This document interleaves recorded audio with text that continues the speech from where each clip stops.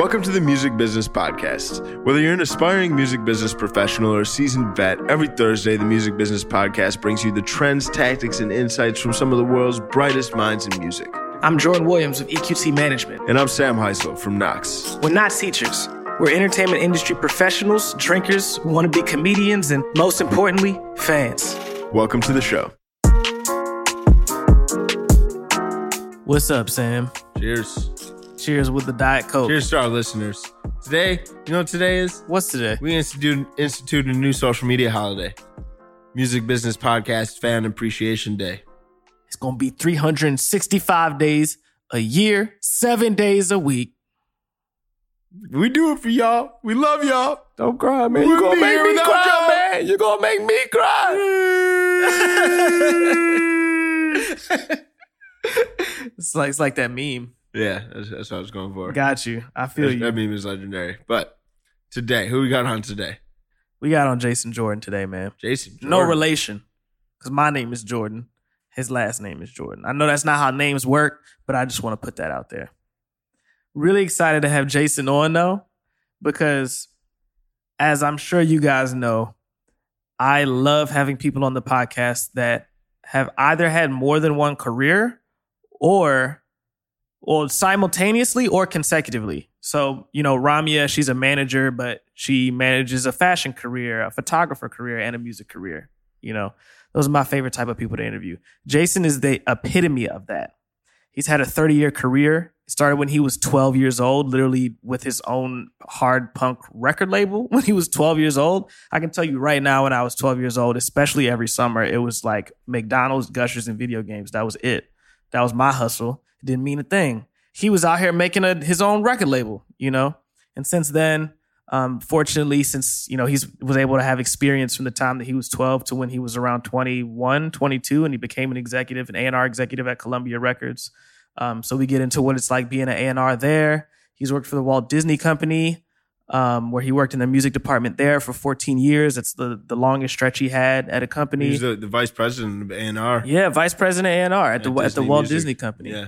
So he's got a lot of experience there that we go over. He was president of Amalgam, which was acquired by Concord. You know, I work with publishers from Amalgam. Yeah, so he says that. Yeah, he says that. Amalgam.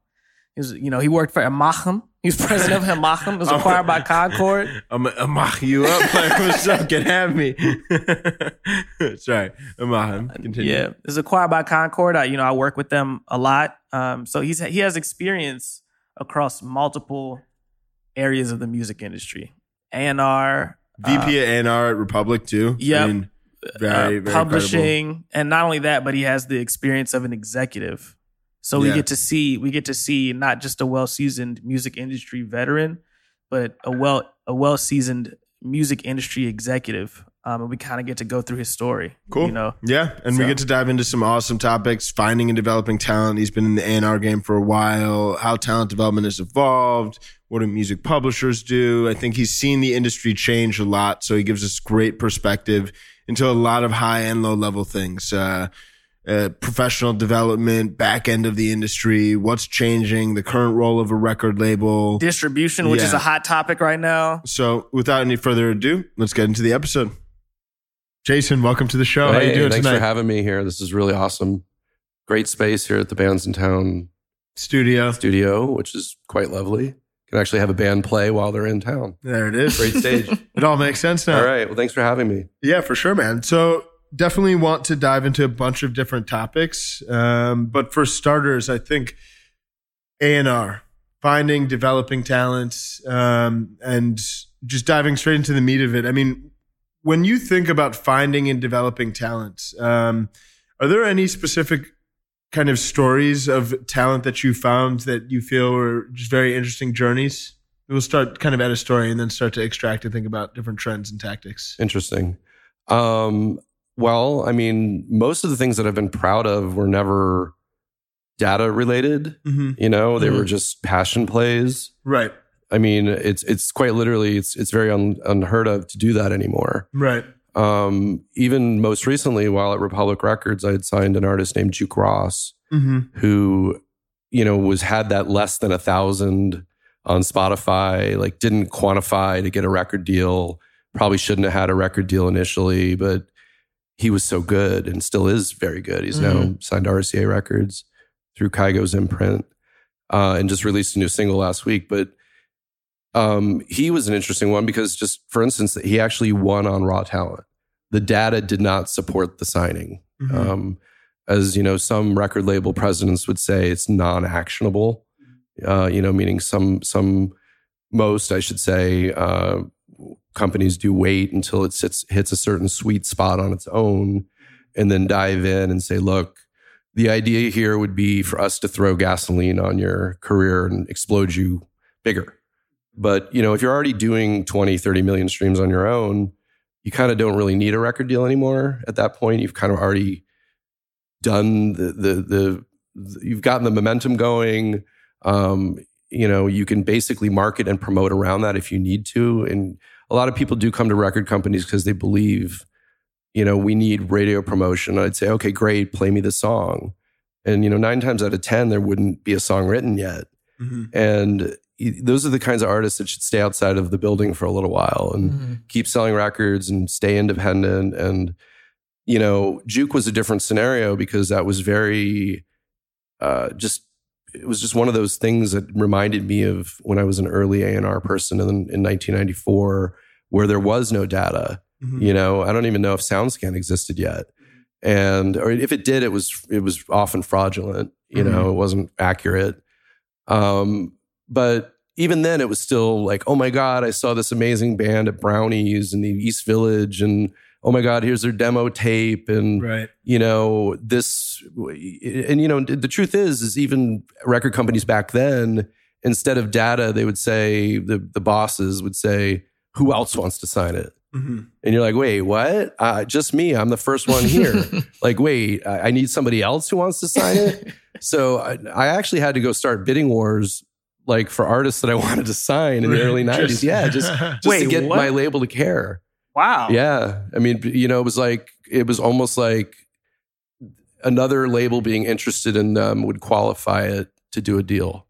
Wow. Like talk about like crazy, because you might be the first one there and go, hey, I'm from Columbia Records. I want to sign you. I'm Jason Jordan, and you're fucking awesome. Let's do this. And that's kind of how it used to be, right? And even Breaking Benjamin was like that. We had a radio promotion guy named David Pearl at Hollywood Records, where I was VP of A&R for 14 years. It's like having a 14-year-old kid. It's like crazy, but I had an amazing career there. And Breaking Benjamin is, not to jump around, but they're really a good example because the only thing that was there was they had one radio ad in their local station in Scranton, Pennsylvania, Wilkes-Barre area. And it was the number one most requested song. So it was still data, but it wasn't, there was nothing really, there was no streaming platform yet. There was nothing to, quantify a deal against or whatever. So a lot of times it seems like these days it's more often than not, you're really just signing something based on the information being correct. So it's like almost like banking in a lot of ways. It takes the passion out of it. There is a certain sexy risk involved when you sign something. And don't get me wrong, even something that does, look good on paper can still fail, So, back to sort of like, hey, you're at a record company, you're going to throw gasoline on my career. Well, yeah, we might also throw water on your career. You might already be doing great. Like, maybe the label isn't going to do any better for you. So, it's truly just somebody deciding if what their needs are and finding out what partner is the best to address those. But artist discovery is like, it's just so different these days. It went from somebody, whispering in your ear about a band. And in this case, Breaking Benjamin, our promo person in New York named David Pearl slipped me their 5-song demo CD, which then became their EP. And it had their song on it, Polyamorous, that was number 1 in Wilkes-Barre. And I'm like, my God. And I drove out to a tiny little bar in the middle of nowhere, and they were playing Deftones covers and Nirvana covers and slipping in occasional original. And I'm like, my God, the originals are amazing. And, at the end of the day, the deal looked the same all across the table. right? Every company was offering them same amount of money and same amount of love and support, you know, verbally and on paper, but you really don't know until your record comes out if that's how much love and your support you're really going to get. But in the end, I was able to, you know, convince them to sign with Hollywood Records, because even though their heroes, Metallica, were signed to Elektra, and, you know, they wanted to be at other labels that had other rock bands, the truth was, I'm like, look, you know, when you and this is true for any artist, once you become successful, the most successful artists at that label don't want you around anymore. You suddenly become their competition. So if you go to sign to Elektra and thinking Metallica's taking you on tour, you're crazy. Like, they're not taking you on tour. They're going to try to get rid of you. If you have a hit, God, you know, forget about it. And not calling them out on specifically, but, you know, any artist that is competitive. But I don't mean to meander. I'm just saying there's so many different ways to discover talent these days, and most of it is really from data. Right. And the data, in my opinion, should support that intangible feeling that you often get when you hear music and you want the rest of the world to hear it. Yeah. And that's interesting. And I think it's fascinating to me to think about the balance and really making sure that passion and excitement is there, and using data to kind of support that. And where that fine line is drawn is almost impossible to actually draw. But with that said, when it comes to trying to create like repeatable mechanisms of discovering talent, like as SVP of A&R at, whether it's at Republic or in your role as a A&R at other companies, like, how do you, is there like, I mean, there's no formula, but I want to get as close as possible to the formula. Okay, sure. Well, especially now, because there's just so many places to listen to music. Right. Right. And there is the data, there is the intuition, blah, blah, blah. But like, how do you try and replicate this model of trying to find amazing talent? And then how do you replicate teach it? people that? Well, I mean, there's a system, obviously. I can't really discuss exactly how it's done, but every artist, every label does it differently. Right. You know, usually it's you monitor an artist and see how well their streaming improves, whether or not they have any airplay, you know, whether they're doing well in certain markets. You know, it's just the basic things. And there still is the way that you discover art through your network. You know, through people like you who manage artists and lawyers. And obviously I have my own discovery ways of just bumping into music on SoundCloud or through accidents. You know, it's strange. But, you know, back in the day, again, not to lament, but I'm not lamenting. It's you know, you would sometimes go see the headlining band, like, I'm going to go sign this band. And you'd get there and the opening band was 10 times better. I'm like, thank God I came. Even though I wasn't going to come, thank God I came. The data, again, should support that intangible feeling. And I almost feel like if you're looking at it any other way, you're just playing the stock market, you know? And it's like, is it good? I don't know. I'm going to, you know, make an offer and we'll see if it sticks. I'm not saying that's how every label operates, but a lot of them do. You know, there is just so much information and so much media coming at us as consumers anyway. But then also think about the people who are making it, the content creators, the discoverers, it's just, there's so much coming at us. And then to actually, you know, point your finger at one thing and go, I'm going to work with you. And then, like, you know, make that superlative or try to make that superlative. Right. That's really the difficult part. Do you think there's still a space for passion projects? Because I know you're saying, I got lucky and was able to sign Juke Ross to Republic Records. I mean, they allowed me to do that. And that was a passion project. And it got to 50 million streams before, you know, he went to do a deal elsewhere. Right. So I honestly believe there absolutely is. I mean, I still think that editorial at, you know, DSPs still listen to records that are meaningful. And, you know, even though the analytics should say X, Y, and Z, if you're still pitching a great record with a great story, with a, you know, amazing lyrics and compelling reasons to play it, you know, it's the same as why radio promotion people for the last 40 or some odd years have been throwing themselves on swords to get records added.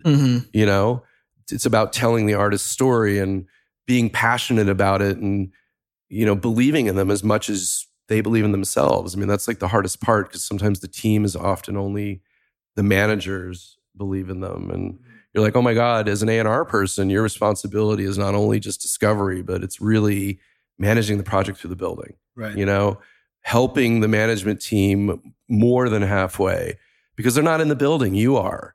So, after discovery, discovery is one thing, and there's many pillars of A&R. One of them is discovery. The second would be, in my opinion, certainly empathy and talking to the artist. Hey, I'm Jason Jordan. I would like you to sign to X Records because I'm working here now. And in the end of the day, the only thing that you get from A&R is sales, because you're really selling somebody on the idea. Hey, this label is going to make you happen. I'm going to help you achieve your dreams. And the truth is, it's like, yes, every label is capable of doing that, but every label is also capable of taking that away. So, number two is really important, is being empathetic and listening and knowing what an artist wants and what, how to achieve those goals, which leads to number three, which is actually achieving those goals, making the record. Many people don't know how to the lost art of A&R, which is the fun part, in my opinion, is what kind of producers do you want to work with? What songwriters turn you on? What amps do you like? Do you like beats? Do you want to work with a guitar player? I don't know. That's the fun part, in my opinion, and steering that, putting that whole thing together. I live vicariously through artists because I'm not an artist. You don't want me in your band. Trust me. You definitely don't. So, but then pillar number four would be managing the project, literally making sure that, your artist is getting just as much attention as Ariana Grande or Drake, which is really, really tough, especially if you're a brand new artist. There are superstars at all of these labels. So you're competing for bandwidth no matter what label you're at.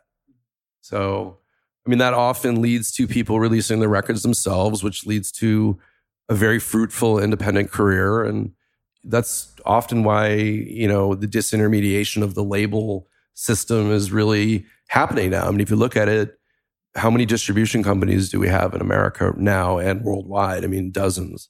And the major labels are investing in distribution because distribution is really the tip of the spear. If you can, in theory, introduce or have an artist talk directly to their audience, that's the idea, right? Is a label tells you when that you can release a record. When do we have time? Well, we can put it out October 15th, or whatever. Well, no, I want to put out my record October 9th. Well, no. The conversation ends there. So you don't really have the flexibility or the ownership that you would have if you were independent, but then also not the resources. So it's a kind of a catch-22. Yeah.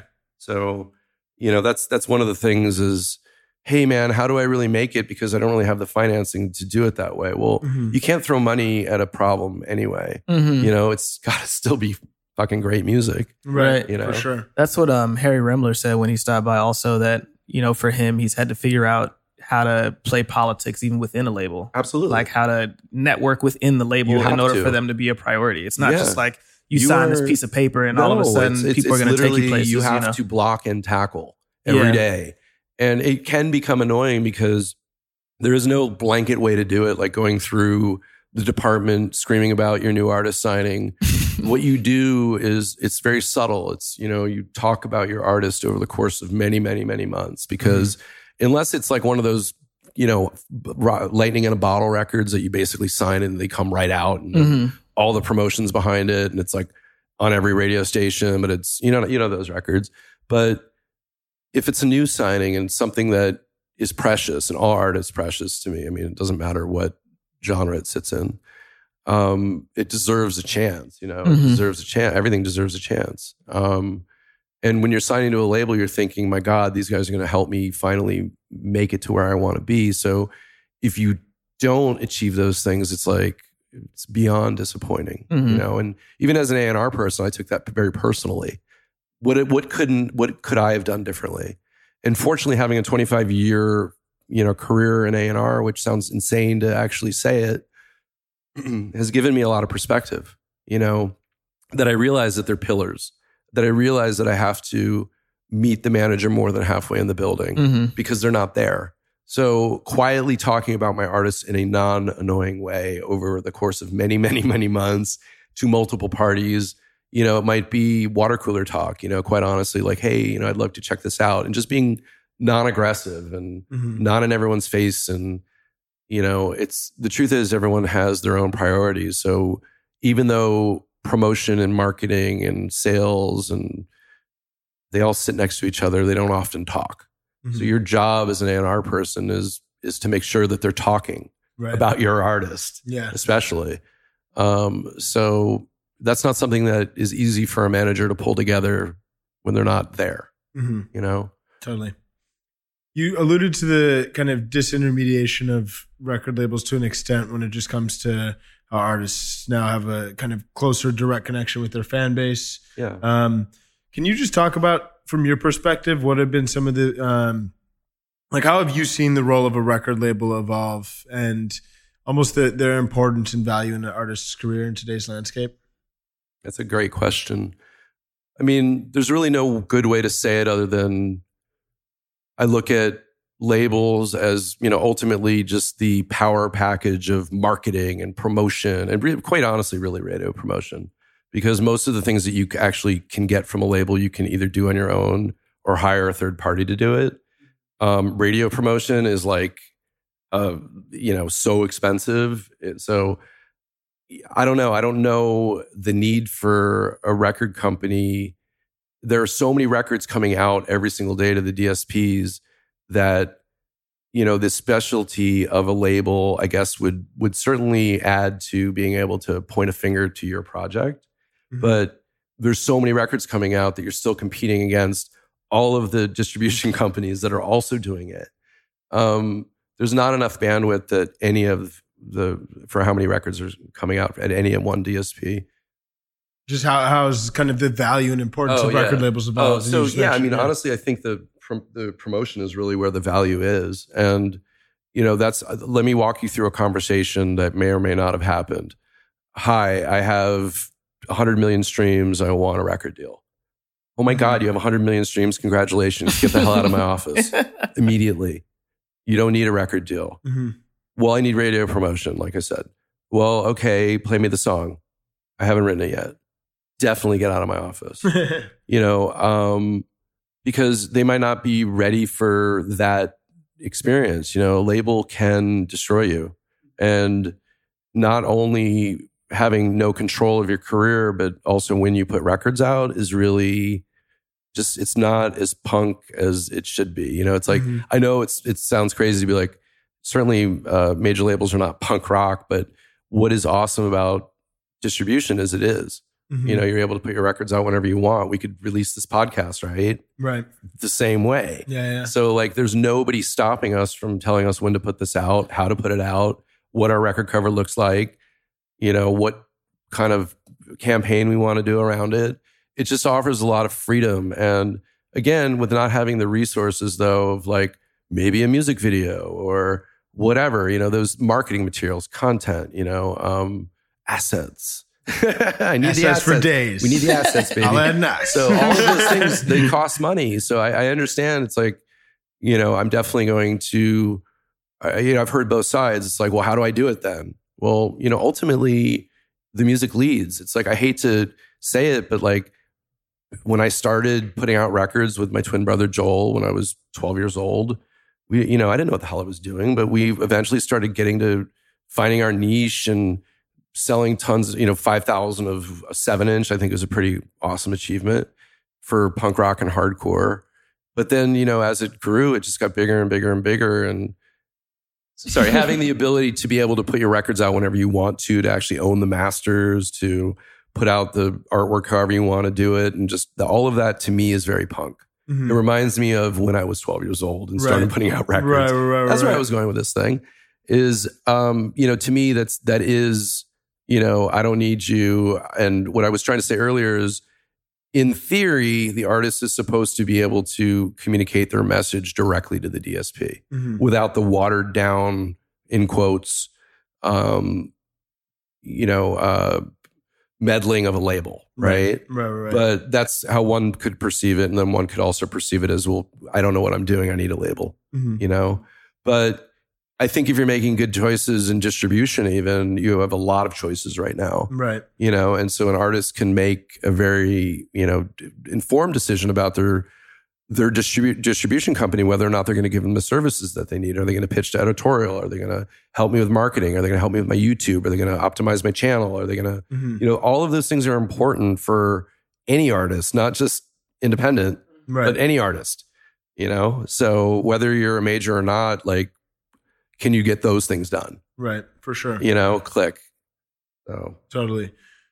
That's awesome. I mean, when we think about, and then how do you see it continuing to evolve? I mean, having seen how it's changed to date, I don't know. It's totally interesting. I think the next year to 2 years is going to be so wild. Like I'm way into it. Mm-hmm. Like I love, it's not disruptive. It's eruptive. It's like totally different. It's like disruptive is like, it's nice. It's like I knocked this can of soda over and like, oops, I made him spill. Eruptive is like I threw the fucking table over. I think that's what we're going to see. Right. Is a really eruptive business. Mm-hmm. And, it's interesting to watch even the major labels go deep into distribution. They were fickle with it for a little while. And, there's been some purchases recently. And, again, it's important because it's really where the message is told, but a sales team or a commerce team, I should say, at any label would still be responsible for the strategy on how it gets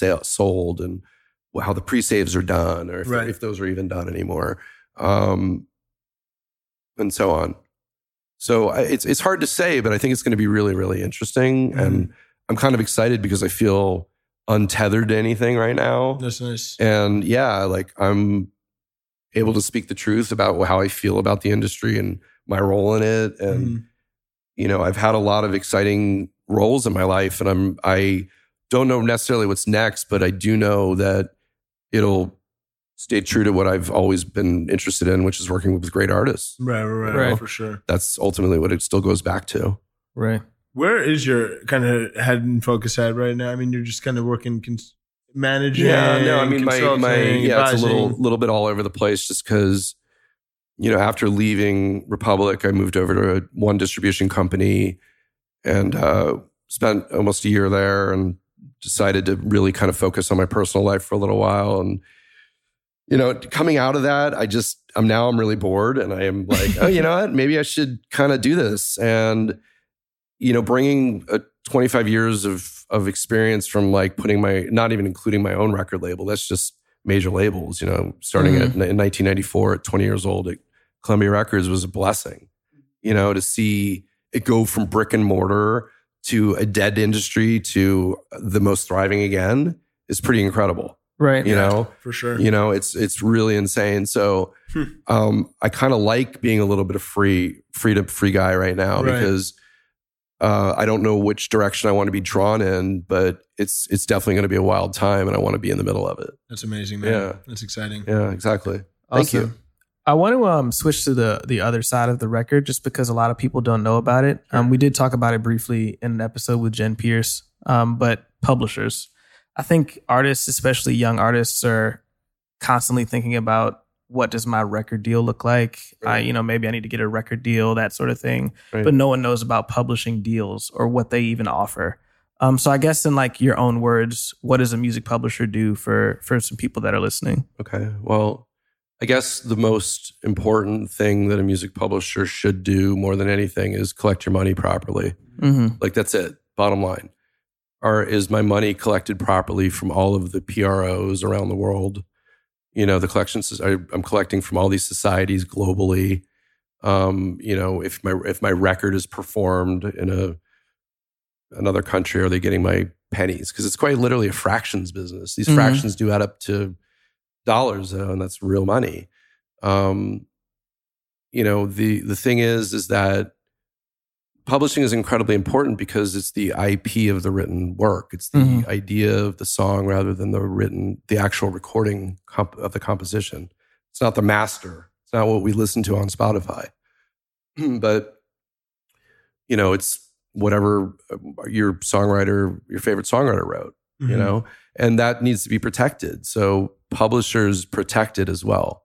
And, there's obviously all the ancillary things that go along with music publishing that's really important, like sync, that's a fantastic way for new artists to break and or make money and or be able to stream more records and tour. And it's just an incredible resource. So it's interesting because, conversely, when I was in music publishing, I would have these sort of esoteric conversations with writers, I should say. They're all artists, but let's say a songwriter who would say, look, if I could just get a music publishing deal, then everything would be this way. And I'm like, no, that's not true. Like, no, because you still have to hustle. You still have to get to that person. And then another time when I was president of Amalgam Music Publishing, as I said earlier, the Dutch used to say Amahim.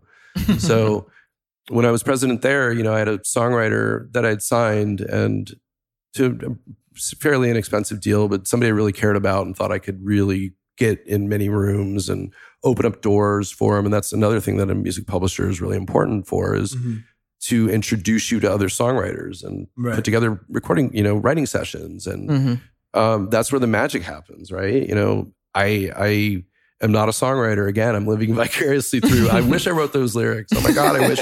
I've felt that lonely before. And those are the things that really keep you going, like lyrics save lives. Yeah. Music saves lives. So it's an important thing.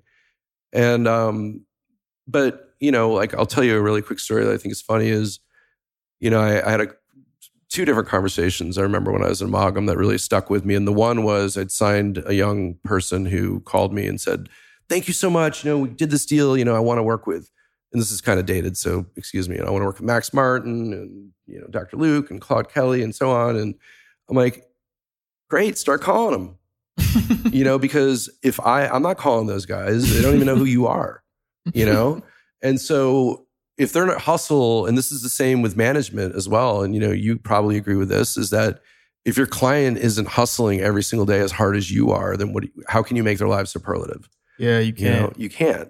So leave the rooms, leave the house, like go out and do something, because there's nothing to manage otherwise. Right. And the other story is, I think it was like 3:00 on like a Wednesday or something, and I got a phone call, and it's one of the songwriters, and dude, I just had the raddest day. I got really stoned, and me and my girlfriend walked around the lake and got pizza. And I'm like, cool, did you write a song?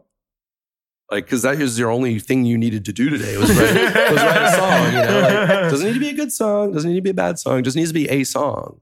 Because if your craft is a songwriter, then you should write a fucking song. So I showed up to work today. I'm here. I answered the phone. So anyway, the next day, the guy wrote a lot of songs. that got sorted. But, ultimately, bear in mind, a songwriter is able to sort of load their gun. And, and conversely, a publisher is able to load their gun with a songwriter's songs and take them to a record label. And, ideally, an A&R would listen to a song that was available and take it to one of their artists if they cut outside material. Right. So that still happens as well.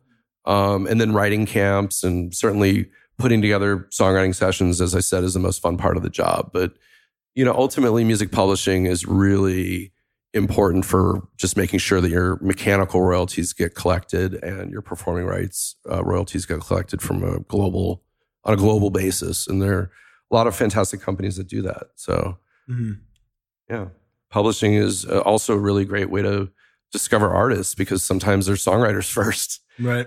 Or they're both. I've always described Dream A and Dream B, which is Dream A is you may or may not be selling out the garden, right? But Dream B is you've always been a great songwriter. So if those dozens of songs that are sitting on your hard drive are just going to stay on your hard drive, they're not doing anybody any service, right? So give them to me and let me try to, take them to some people and see if they care. Right. And even the idea of pitching songs to an A&R person might seem like an antiquated idea, and it is a little bit. But I can tell you this: when a publisher would send me a song, and even if I didn't love the song or necessarily have an artist that would cut it, I would want to know who wrote it, if it was good, because those people would end up writing with my artist. So it's almost like a demo, in my opinion, to get somebody to pay attention to you as a songwriter. So publishing is very important. It's really the really big unknown of the music business. And the truth be told, it's such a dynamically changing business that if you're not paying attention every single day, it's like you might have missed something. Right. Totally. The NMPA and so on has been fighting for better mechanical rights and streaming for songwriters. Yeah. And that just got 40% better from shit, but 40% better. It's at least a start.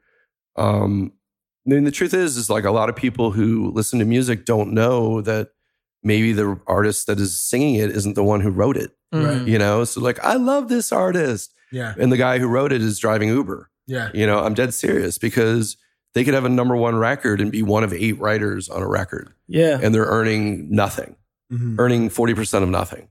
So, I mean, that's like a whole nother, you should dedicate an entire podcast to that topic alone. For sure. It's worth discussing. Yeah. I mean, we had a client, we have a client at EQT who we actually found through songwriting credits.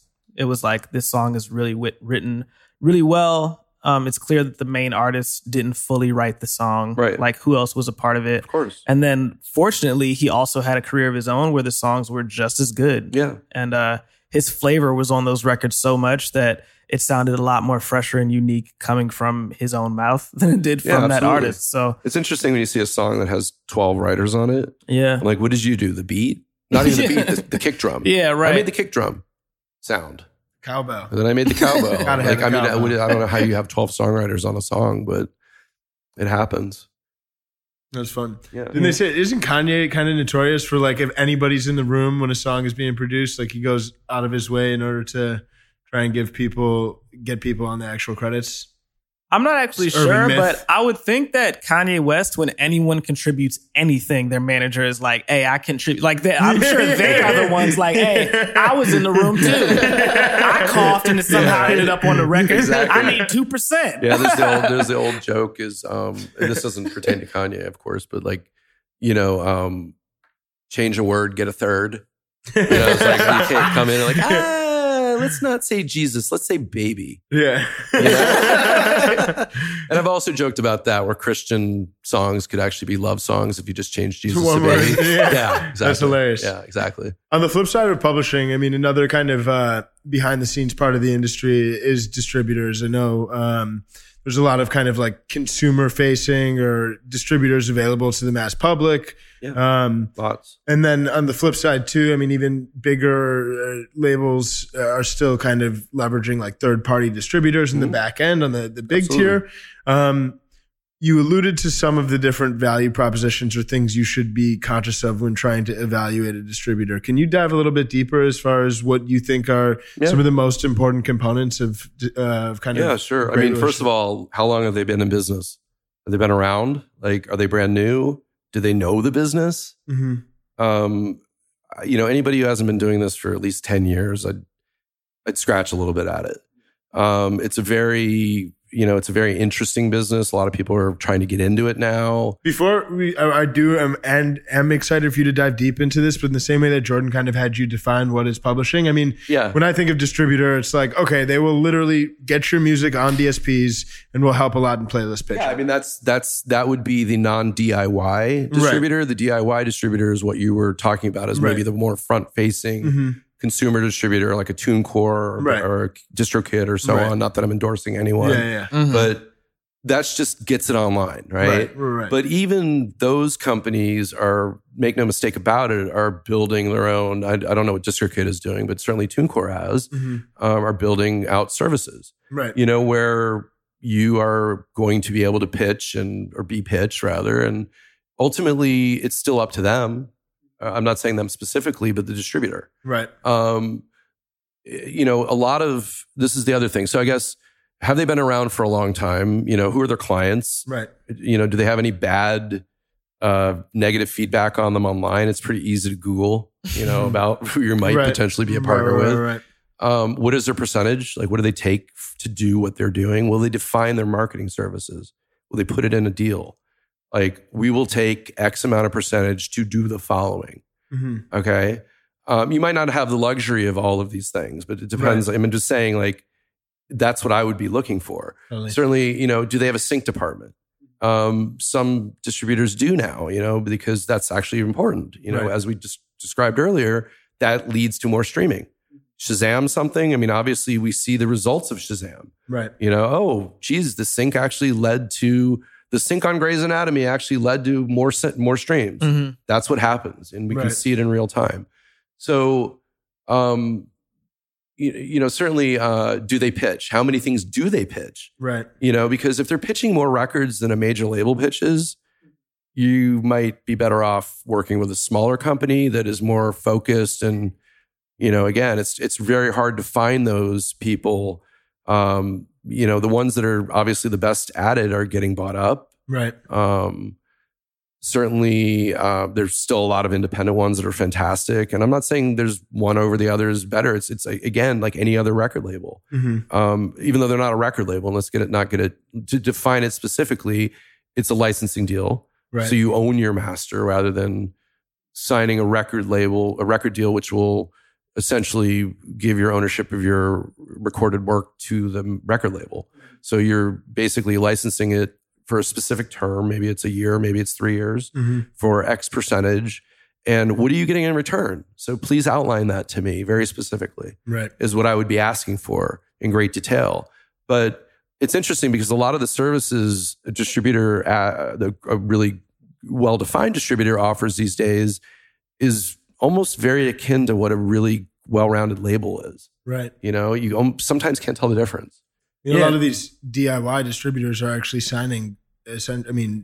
making investments directly in artists and acting as if they are labels. Absolutely. But, bear in mind, nobody really owns anything. Mm-hmm. It's just like a bank.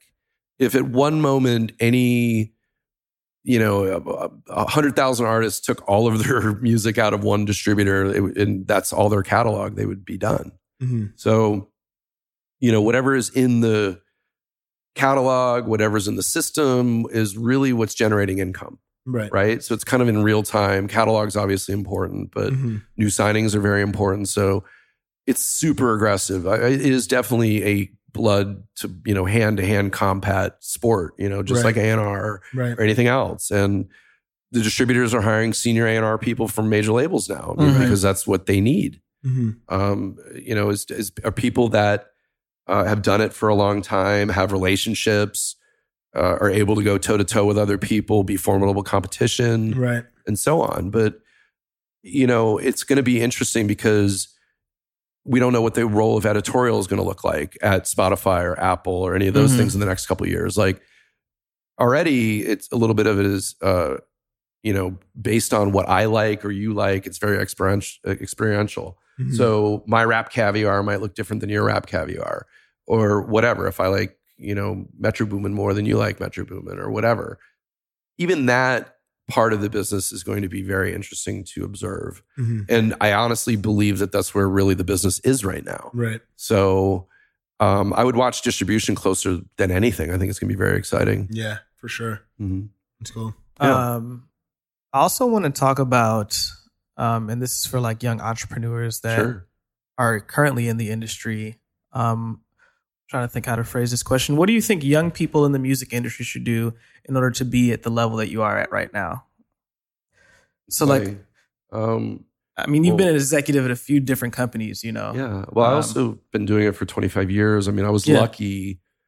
I was lucky, that, it was a time and a place in the early 90s where every label was wanting to sign punk rock and hardcore. And, Sonic Youth got signed and Green Day got signed and the major labels were trying to sign bands on my label. And, being punk rock and I didn't have deals and, I didn't do deals with anybody. So, none of these bands got signed, but ultimately, I got a job. I got offered a job. I was pre-med. I hate blood. I would have never made a good doctor. I have terrible handwriting. I got that. So, I remember it. I was like, and I met many different labels, but ultimately I was offered a job at Columbia Records and Geffen Records, and I chose Columbia. And, that was my 4 years of college rather than med school. And it's just really hard to say how I got here because my story was so unique. Well, and I guess, but the thread here is do it yourself. You still got to start on your own. I wanted to do a record label and I didn't know how to do it. So there were no books to read about it. Yeah. My brother and I figured it out, and it took trial and error and real world, real time money and all that stuff. And fortunately for me, in 94, I was offered a job, and I just don't know how that works in this day and age. I think I would suggest certainly an internship. I mean, that goes without saying. Even I did an internship at Ryko Music and Ryko Disc, which taught me about a proper record deal. It taught me about music publishing. And then later on, I actually did a joint venture with them. So it actually worked out in my favor. So, having having the desire, the drive to pursue what you're interested in is really, I think, the best advice I could give to somebody, because I didn't think that music could be my job. It was my hobby. And when somebody's like, "We'll pay you to do this shit," I'm like, "You're kidding. Like, you're kidding me. I'll do that. I would do this for free, but don't tell anybody." But just honestly, there's so many great music business programs now as well, even at colleges. But what you're learning in your freshman year might not even be relevant to what you're like needing to know in your senior year or even going out the building. So just paying attention and being in the industry is really important. So I would say absolutely go after an internship, do it yourself, put out your own records. There's so many ways to do it yourself these days that weren't available to me when I was 12 or 13 years old. Not that the listeners are necessarily that young, but, even as, somebody who wants to be a young business person or even a business person, it still requires you to sort of do your research and to know what lane you want to go into. Is it A&R? Is it marketing? Is it PR? Is it management? You might not know until you try it. Yeah. So I already knew I loved A&R. I just didn't know what it was called, because I was signing the bands. I was helping record the bands. I was helping make their artwork. I was manufacturing it. I was distributing it. So when you're wearing that many hats, I didn't know that there was such a thing as A&R until somebody offered me a job doing that. Right. So when you are at these jobs as an executive, how do you what do you notice? Who are your favorite? Like, what sort of traits do your favorite people at these places have? Who are the people that you see rising fairly quickly at the company, as an executive, and what are some common traits that they have? Consistency and integrity, and generally, the ones that I've seen stick around. There's a difference between the fast ascent, and the do you want a career. True. Very true. The ones that have had a career like myself have, done the right things. I'm sure there's a lot of accelerated ways to step on people and get ahead, but I've never done it. And I wouldn't suggest it to anybody else because it's already a ruthless business. It's like we can bring a little bit of niceness to this. Come on, we're already so harsh. But yeah, my experience has been the truth is I try to mentor as many people as I can and give them as much advice as I possibly can, because I'm not above that. Right. It took, thank God I had people that were willing and patient to listen to me and answer my questions and not think I was stupid because I didn't know. And, it's okay to be vulnerable and ask questions. And, that's the only way you're going to learn. So I've been fortunate that I've made good decisions for a long time. And in the leadership positions that I've had, whether it was at Amagum or elsewhere, I've always surrounded myself with people that knew more than I did. Right. Especially, on specific topics. Like when you're in music publishing, you want the copyright expert. Like the copyright expert, I got that guy. So if I have that guy, I don't need to dive super deep into it. I need to understand it, of course. But surrounding yourself with experts, and also I'm older right now, so I definitely find value in a tapestry of age. What I might know at 45 is definitely not what a 25-year-old knows, and vice versa. So I want to be around young people because I'm learning things all the time, and I'm also teaching. So I think there is a quid pro quo for that, and I do believe that there still needs to be a lot of education in A&R and certainly a lot of other parts of the music business, but I'll talk about what I know about, and it's not just discovery, it's what you do with it after that counts. Mm-hmm. So. Love that. So I know you've interacted with tons of artist teams, both as a manager yourself or kind of being the advocate internally or finding people and turning them down. Yeah, exactly. Probably a lot of those that we didn't talk about yet. Yeah. I don't want to throw anybody under the bus. But no, there's been a lot, of course. But so the kind of question I want to lead into there, or two-part question. One part is, where do you feel like artists and artist teams should focus their time and effort when it comes to the early stages of their career? Obviously, like you see some of the data, but I think artists are like, I want to get in front of an A&R, and they're like DMing A&Rs left and right. Yeah, that's like the worst thing you can do. Exactly. So I can't. Right. So what do you think, aside from DMing you directly? Yeah. No, I'm kidding. No, I mean, honestly, I think focusing on social media is important, but I don't think it's meaningful to hit up an A&R person directly, and that's not attention grabbing whatsoever. Again, I mean, since there is so much analytics being mined at the moment, if you're a new artist, I would say focus on your music first, make great music. But when it's ready to be packaged and shown to the world, if you've found the distribution partner that you hopefully have found to, bring it into the world in the right way, or if you're just going to do it through a DIY service, that's absolutely fine too. But really focusing on, your social media campaign, your Instagram, like getting your social media numbers up early, I think is really important. Mm-hmm. And it being real, like, a genuine person who actually cares about your music. Mm-hmm. Certainly performing live. I mean, some people think like being an artist is still just being a studio project. Like, no, I want to see you live. Right. It's got to be real. Because at some point, you're still going to have to sell it. You're going to have to go perform it at some point. So, get it together early on. Be great. Right. Practice your skill. Be a real artist. Totally. All of those things lead to being discovered. Mm-hmm. I can't say that there's one specific thing to focus on, but it's a totality. It's the whole wholesomeness of an ecosystem. Like, does this person have real fans? Are they real? Can they perform live? What does their Instagram look like? Cool. I mean, obviously, is the music great?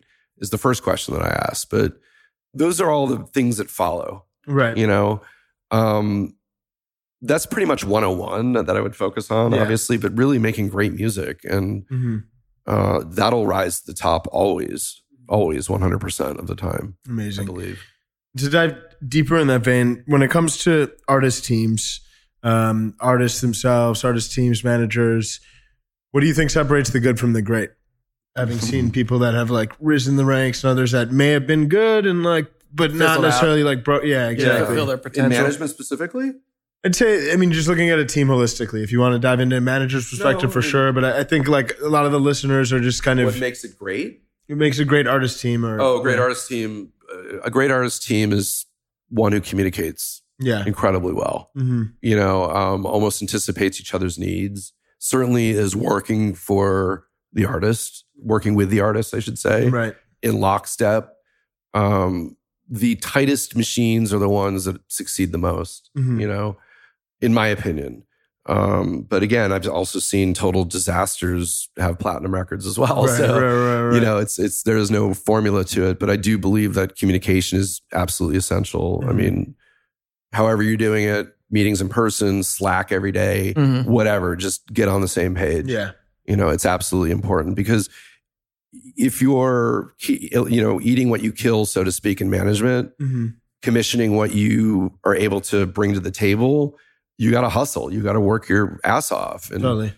Conversely, you have to remember that ultimately your goal is to lift the artist. Right. It's not your ego. It's not for your services. You're there to lift the artist. Yeah. And if you're not doing that, there's really no reason to be doing that. Right. For sure. In my opinion. Yeah. We have a hot take segment. So we'll introduce it on air. Oh, yeah. Okay. Jesus. You want to introduce it? Hot take segment is pretty much where we say things that we don't necessarily believe in or that we do believe in. You don't know. Okay. We just try to say them to stir the pot and then you tell us what you think of them. Interesting. Yeah. All right. Um, Is there like a time limit? Yeah, I mean, we've had people. We've said hot takes, and we've had people literally sit there like, and sit there for like 20 seconds or so. So it just depends. You could answer it really quickly. You know. Well, let's see what happens. LA is the best place you want to be if you want to succeed in the music industry. And again, that's an opinion. Right. What I think truly is, look, LA is beautiful for if you want 75-degree weather and sunshine every day, and it's Groundhog Day. It's awesome. I just got back from Los Angeles last night. I have no problem with Los Angeles. But the thing about New York, in my opinion, is it's such a hard place to live. That's why it's, it weeds out certain people. And a lot of the artists have moved to Los Angeles. A lot of the songwriters have moved to Los Angeles. It's a much cheaper place to live. If you're seriously, if you're living off of your art, it's a much nicer life, right? But if you're in New York, you're a unicorn, because if you're creative and you're a songwriter and you're a producer, it's like I could literally list on make a list of who's relevant right now, who I'd want to work with. So I don't know. I think that there's something to be said about being in New York, but if you want to write thousands of songs and just be part of the, what is expected, I mean, certainly Los Angeles, bring it on. But I don't believe that there's really one specific place that is going to make or break you geographically. You could be on the fucking moon as long as you're awesome. Yeah, But I mean, Los Angeles just gives you at least the word I'm looking for, the access, I guess, to other songwriters, other creators. So you can write a lot of songs very quickly. You can create very quickly. Certainly the lifestyle is awesome. But I mean, I've been here 25 years, and there's something about the experience in New York. I've seen and made records in New York and been a part of that process. And it's a hell of a lot harder. And it creates different art, I think, as a result. And again, it's an opinion. Right. At the end of the day, it's an opinion. Right. For sure. All right, last hot take. Inexperienced managers should work in the industry before going all in on trying to break an act.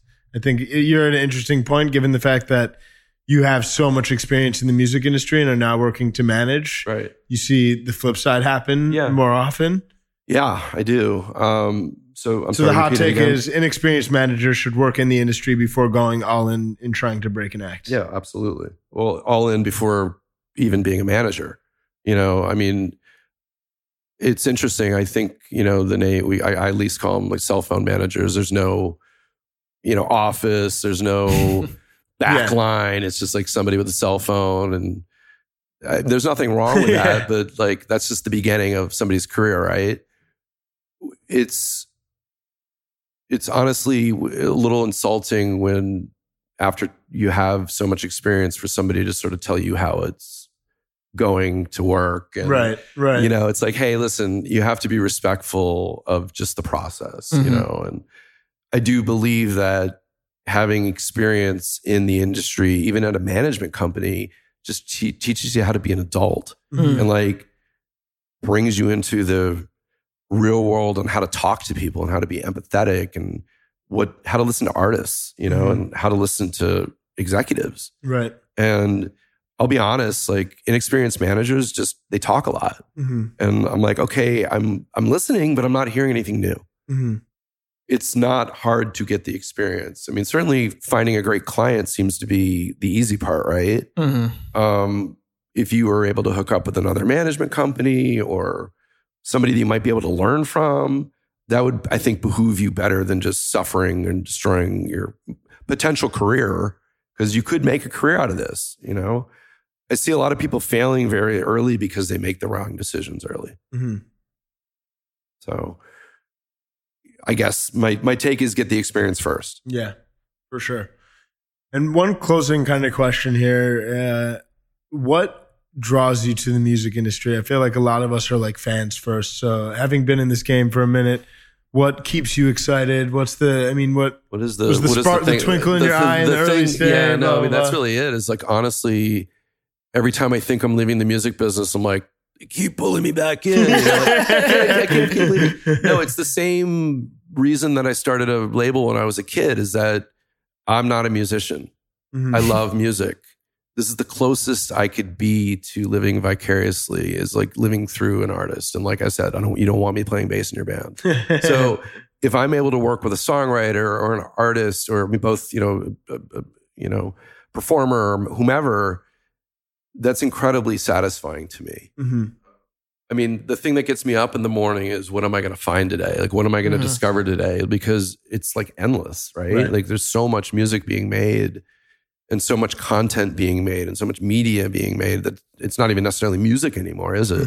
So I'm excited about what's undiscovered at the moment. Like, what kid in what weird country is sitting in a room making something right now that we're going to hear a year from now, or maybe tomorrow, right? You know, depending on how quickly it goes. But it's always the same thing: is finding something that nobody else has heard before. Yeah, totally. Well, on that note, I think our audience has definitely heard a lot of great stuff that they may have not heard before today, Jason. So thank you for coming on the show, man. Thanks for having me and Sick and everything. And I appreciate you hosting me. And this is really awesome. So I hope you guys keep doing this. Well, thank you, man. Thank you. Awesome. Thanks so much. All right, take care. Man, Jason Jordan is real, bro. I could tell that from the beginning. He's just no bullshit, man. And there are a lot of people in this industry that, and I'm not going to say any names or anything like that. And I love the music industry, so I'm not talking about the music industry as a whole. But nah, ain't nothing like that. I can't even really think of people right now. I've just dealt, I don't even know. I don't even know the people. Jordan's winking at me on air right now. I'm not even looking at you, bro. Nah, I'm not going to look at you no more. But nah, Jason, we have people that come on this podcast, and it's fine. But, they're afraid to drop the gems. They're afraid to be honest. And Jason was honest throughout. And I'm super glad he was, because he's had such a long career. So, when we got into publishing and we got to talk about record labels and what's cool in a deal, and if you really needed a record deal or not, you catch me sometimes talking about record labels in a way, because I work for one. But he was the president of a publishing company. He literally worked at Republic Records, vice president of A&R, and he still gave us the realness. And that's what I appreciate about Jason. What do you think? Yeah, no, I thought it was incredible. I mean, I think he's very experienced, very accomplished, just worked at the highest of like very senior levels across some of the world's biggest music related companies. So I think it's a refreshing perspective, given that oftentimes we're working with people that are really, I mean, not to say he's not in the trenches, but I think he just has this different set of experience of working in the music industry near the top of these very large music organizations. So I think that's very valuable. So I really enjoyed getting to hear that perspective. I think also hearing him talk about how kind of the industry has evolved over the years, what his approach to A&R is, and what he's looking for in different talent, how you guys can really leverage that on your own. I think it was just filled with tons of very valuable information and some tactics too. And take notes on that music publishing section, because I've gotten a lot of questions about music publishing and what that even means. So I'm just really glad we went over that and, play that back a few times. I tried to get into it for you guys. Yeah. Well, as always, thank you guys so much for tuning in and for listening. Really appreciate you. Until next week, we out.